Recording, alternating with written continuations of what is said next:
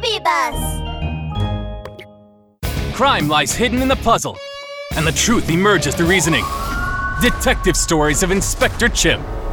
Inspector Chimp takes the stage. The Case of the Monster 1, Part 1.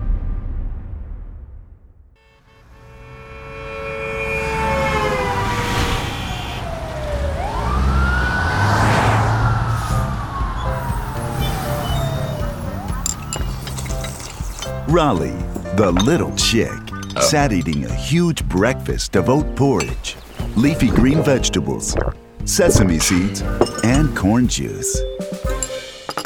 As he ate, he flipped through the newspaper, where he saw a notice. He couldn't believe his luck.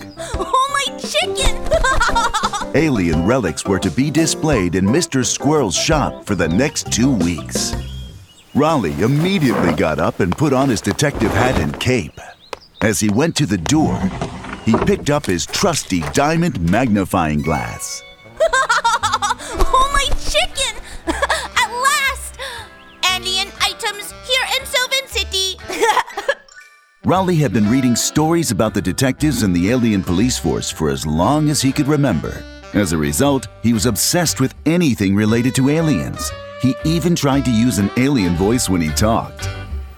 When he reached Mr. Squirrel's shop, he found that things were not quite as he had expected. The entire place was a mess. Mamma mia! Mr. Squirrel, what happened? Why is your shop such a mess? And where are the alien relics I read about in the paper? Rollie! Oh, I'm so glad you're here. Huh? Me? Oh, yes, I know what a great detective you've become after reading all those books. You've got to help me now. It's just awful. Why? Yes, certainly. Just tell me what happened. Calmly now, okay? It's the alien relics. They're gone. Gone? What do you mean? I mean, they were stolen.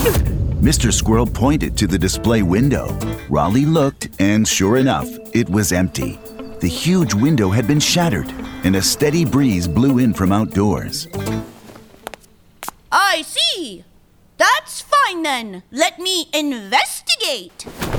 As Rollie took his diamond magnifying glass and began to search the area, a strange figure in a cap and windbreaker stepped into the shop. Hey, you! You can't be in here now!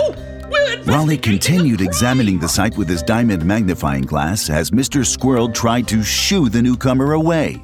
Hey, kid, you're wasting your time. There's nothing to see in here.